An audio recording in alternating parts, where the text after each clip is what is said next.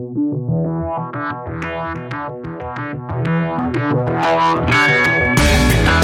listening to the Ticker Podcast from IR Magazine, a roundup of this week's leading stories and industry comment from the world of investor relations.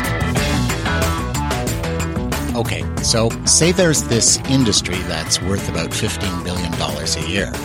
I'm just guessing. It's hard to say, because the accounting for this kind of industry is kind of murky. Say that in exactly 1 year, a new government regulation is coming along that'll shrink that industry by a third. Well, that industry would be called the European Equity Research Industry, and the regulation would be called Mifid II. In Europe and beyond, the prospects of a Mifid II future are already having profound effects on asset managers and sell-side analysts.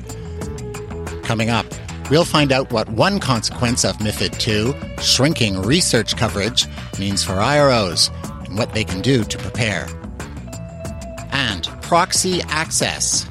The right of shareholders to list director nominees on a company's proxy ballot is taken for granted in many global markets, but not in the United States. Like it or not, globalization and the rise of passive investment are sowing the seeds for a new normal. Beta engagement is where the investor community focus on one issue and targets everybody to try and improve and raise standards. MSCI's Alan Brett says it's time for investors to narrow their sights. First, here's this week's IR news. Global megacaps slashed IR staff last year. Most IR departments lost at least one member in 2016. The latest edition of IR Magazine's Global Practice Report shows the average megacap IR team now consists of just over 5 people. The survey found other cap sizes saw modest personnel growth. We need to modernize our notion of what constitutes cyber defense. Traditional approaches, including federal regulation, will not solve the problem because they're going to be largely reactive and will not stay ahead of the changing threat nature. Larry Clinton is CEO of the Internet Security Alliance. Worse, bad regulation could be counterproductive, leading companies to expend their limited resources on building in-house efforts to meet regulatory demands rather than focusing on security. Since 2001, the Trade Association has lobbied Washington for a regulatory model where market incentives are at the forefront of policy. You're dealing with the invention of gunpowder. Mandating thicker armor is not going to work any more than building deeper moats was going to stop the hoarders, and the invaders who invented catapults, or the Maginot Line was able to stop the Germans in World War II. We need a different approach. We need a contemporary and creative approach that engages the private sector with government, not having the government control what the private sector does. The trouble is, the private sector isn't exactly on top of the problem. According to a new advisory handbook issued by Internet Security Alliance and the National Association of Corporate Directors, only about 40% of board members feel confident their company is properly secure against a cyber attack. The updated handbook warns that high-profile attacks could lead to shareholder derivative lawsuits accusing a company of mismanagement, waste of corporate assets, and abuse of control. It calls on boards to receive regular briefings on legal and regulatory issues specific to their circumstances. Meanwhile, a KPMG poll shows audit committee members expect managing cybersecurity risk will be one of their top concerns this year. The survey of 800 audit committee members also reveals more respondents think their company's risk management policies need substantial work than those that feel their company has a robust system in place. Nearly a third cite more cybersecurity expertise as key to improving audit committee performance. Market-led reform is also on the minds of UK governance leaders. The Governance Institute and the Investment Association have launched a project aimed at ensuring boards factor in the views and interests of employees and other stakeholders in decision-making. The two bodies will identify existing best practice and publish practical guidance in the second quarter of 2017. Finally, investors are optimistic about 2017. Bank of America Merrill Lynch's January Fund Manager Survey shows expectations of global growth hitting a 2-year high. And a Corbin Perception Survey finds most investors feel better about the U.S. economy post-election and expect it to improve over the next 6 months.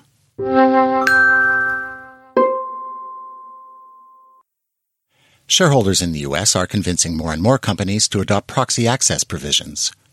But a recent MSCI report shows they're often persuading the wrong ones. Since shareholder campaigns ramped up 2 years ago, proxy access adoption rates have jumped from less than 1% to more than 41% of U.S. incorporated firms in the MSCI USA Index. However, the researchers also find that the least shareholder-friendly companies, like those with entrenched boards, remain least likely to be among that group. Alan Brett is head of corporate governance ratings research at MSCI.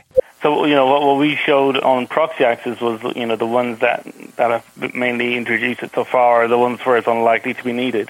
Which was the key finding in the report, was a lot of the entrenched boards haven't yet been targeted. Brett predicts IROs at those sorts of companies can expect to hear from shareholders soon. For the companies that haven't adopted it yet, I think it's pretty inevitable to say that there will be a resolution on the way. If it's not this year, then probably next year. The investors only have so many people, and with so many AGMs on, around the same time of year, it can be difficult to get to all the AGMs at once. So that's going to restrain the progress a little bit. But over the next 2 or 3 years, certainly, I think pretty much every company will have had a proxy access proposal if they don't have it in place already. Brett says despite proxy access gains, the ability of shareholders to hold underperforming U.S. boards to account still falls short of global norms. I went into a meeting in the Netherlands just before Christmas with a client who had just come on board and obviously was learning our methodology, and they were trying to understand why we had proxy access in the model in the first place, because their perspective was everybody has it. And I said to them, do you not realize that actually if you own shares in a U.S. company, almost certainly you don't have the right to nominate candidates to the board unless you go through this really expensive process of putting together, a proxy fight with filing, all these documents with the SEC. And they were actually shocked. I could see it on their faces. They couldn't believe it. And I think that's often the reaction of many global investors, that rights that they take for granted. Brett says that attitude extends to ESG assessments at U.S. AGMs. The U.S. activists who've been sort of leading the charge on this, part of the reason I think they've been so successful is because they've got immediate buy-in from all that global investor community. The battle of opinion is still in the U.S. market, but for an individual company, if they've got to look at their share register and understand where their shareholders are based, and the share registers become increasingly global, we've seen the impact of more global shareholder registers in markets like Japan, where it's really evolving the governance arrangements and best practices, and I think it's inevitable that the same will happen in the US. Academics have identified a relationship between proxy access reform and shareowner wealth. One estimate puts proxy reform adding $140 billion to total U.S. market capitalization. Markets like, Korea or Russia or whatever, certainly, if governance failings are to be resolved in those markets, there would be an uptick in the valuations. There are investors who won't touch the market because they don't have confidence in the governance structures or the boards or whatever it might be. And in the US, the area tends to be these board accountability, shareholder rights is one of the problem areas that does impact on valuation.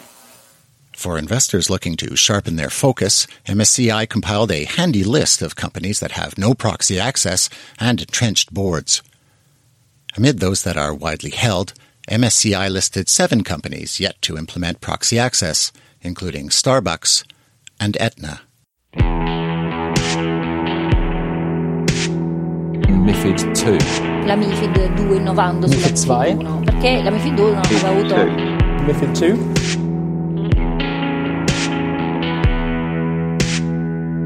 Denominata Mifid II. The Mifid II. I want to talk to you about Mifid II. Really can ask Mifid. What is Mifid? Mifid. Mifid II. The center cannot hold, and the great unbundling has begun. Mifid's second coming might save European capital markets, but at what cost?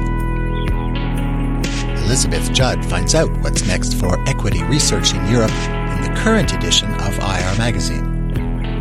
The report begins with commentary by IHS Markit Managing Director Tom Conigliaro. And Laurie Havelock brings us audio highlights. Conigliaro feels convinced by estimates that the $15 billion research industry in Europe could soon shrink to $10 billion after the unbundling of research fees through Mifid II takes full effect in January 2018. Quote, significant asset managers have already cut their research lists, in some cases by 20%, before the regulations have even hit, he points out. Martin Liedermitt, Deputy Head of Investor Relations for chemicals manufacturer BASF, also predicts a decline in the amount of equity research available. Quote, one thing is clear, he says, the entire sell-side research landscape will definitely change. Liedermitt notes that less research coverage is not a hardship for BASF, which has 30 active analysts, but it would pose serious challenges for IROs at smaller and mid-cap companies. He says his fellow IROs are, quote, reporting that in the last 3 or 4 years there is a trend toward declining coverage, and this trend will intensify once the new rules are in place. With a shrinking sell side, Liedermitt has begun to see a, quote, increasing trend of being directly contacted by investors, which other IR professionals have also noticed. As the changes from Mifid II continue to unfold, he is investigating new ways to reach more investors without a larger IR team. Rather than hosting additional investor field trips, for instance, he's mulling virtual presentations. Although much remains unclear, Liedermitt is convinced IROs in the coming environment should prepare for investors to be, quote, using a lot more in-house resources. Another possibility is commissioning paid research. Independent research providers have flourished in the US, but far fewer have gained foothold in Europe. One of them is London-based Edison Investment Research. Neil Shaw is Research Director. Shah notes that Edison has borrowed the model used for bond ratings, in which companies pay Standard & Poor's or Moody's to write research reports. Edison, which has 440 issuers paying for commissioned research, gets business from companies that are, quote, seeing a paucity of coverage and a lot of experienced analysts disappearing from the street, he says. With more public companies fighting for the time and the attention of both the buy side and the sell side, Shah advises IROs to redouble their efforts to make their companies easy to follow. This means reviewing your website and presentation materials and regularly producing key performance indicators. He also recommends that IROs get more creative with targeting, looking beyond traditional institutions to family offices, private wealth clients, and retail owners. In the end, Conigliaro says Mifid II will have far-reaching consequences because of the new rules will change the expectations of asset managers that control the research purse strings. Quote, this regulation is definitely a global one, he continues, even if it's not necessarily intended to be so at face value. You'll find Elizabeth Judd's full report at irmagazine.com. And if you're like me, you can't get enough Mifid. We've got more Mifid. Sarah Jane Mahmood is European Union Regulatory Analyst at Bloomberg Intelligence. Lindsay Wright is Director of IR at William Hill. They're both total Mifid II nerds. And you can pick their brains by signing up for IR Magazine's next webinar, What Mifid II Means for IROs. That's Tuesday, January 31st at 11 a.m. Eastern. And here's another date to remember, February 2nd. And the place, Toronto.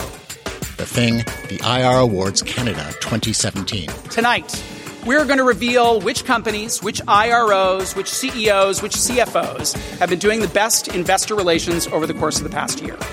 It's the country's biggest annual investor relations shindig. Book your seat now. And check out the Investor Perception Seminar that morning. Find out how the best IRO talent tackles the same issues you face. And check out IR Space. IR Magazine's new social network is live. That's all for this week. Rate the show on iTunes. Subscribe. Share it with your friends. Send us voice memos. Thanks for listening. In Montreal, I'm Jeff Cossette. You've been listening to the Ticker Podcast from IR Magazine. For free access to all the latest global investor relations news and analysis, register at irmagazine.com or download the app.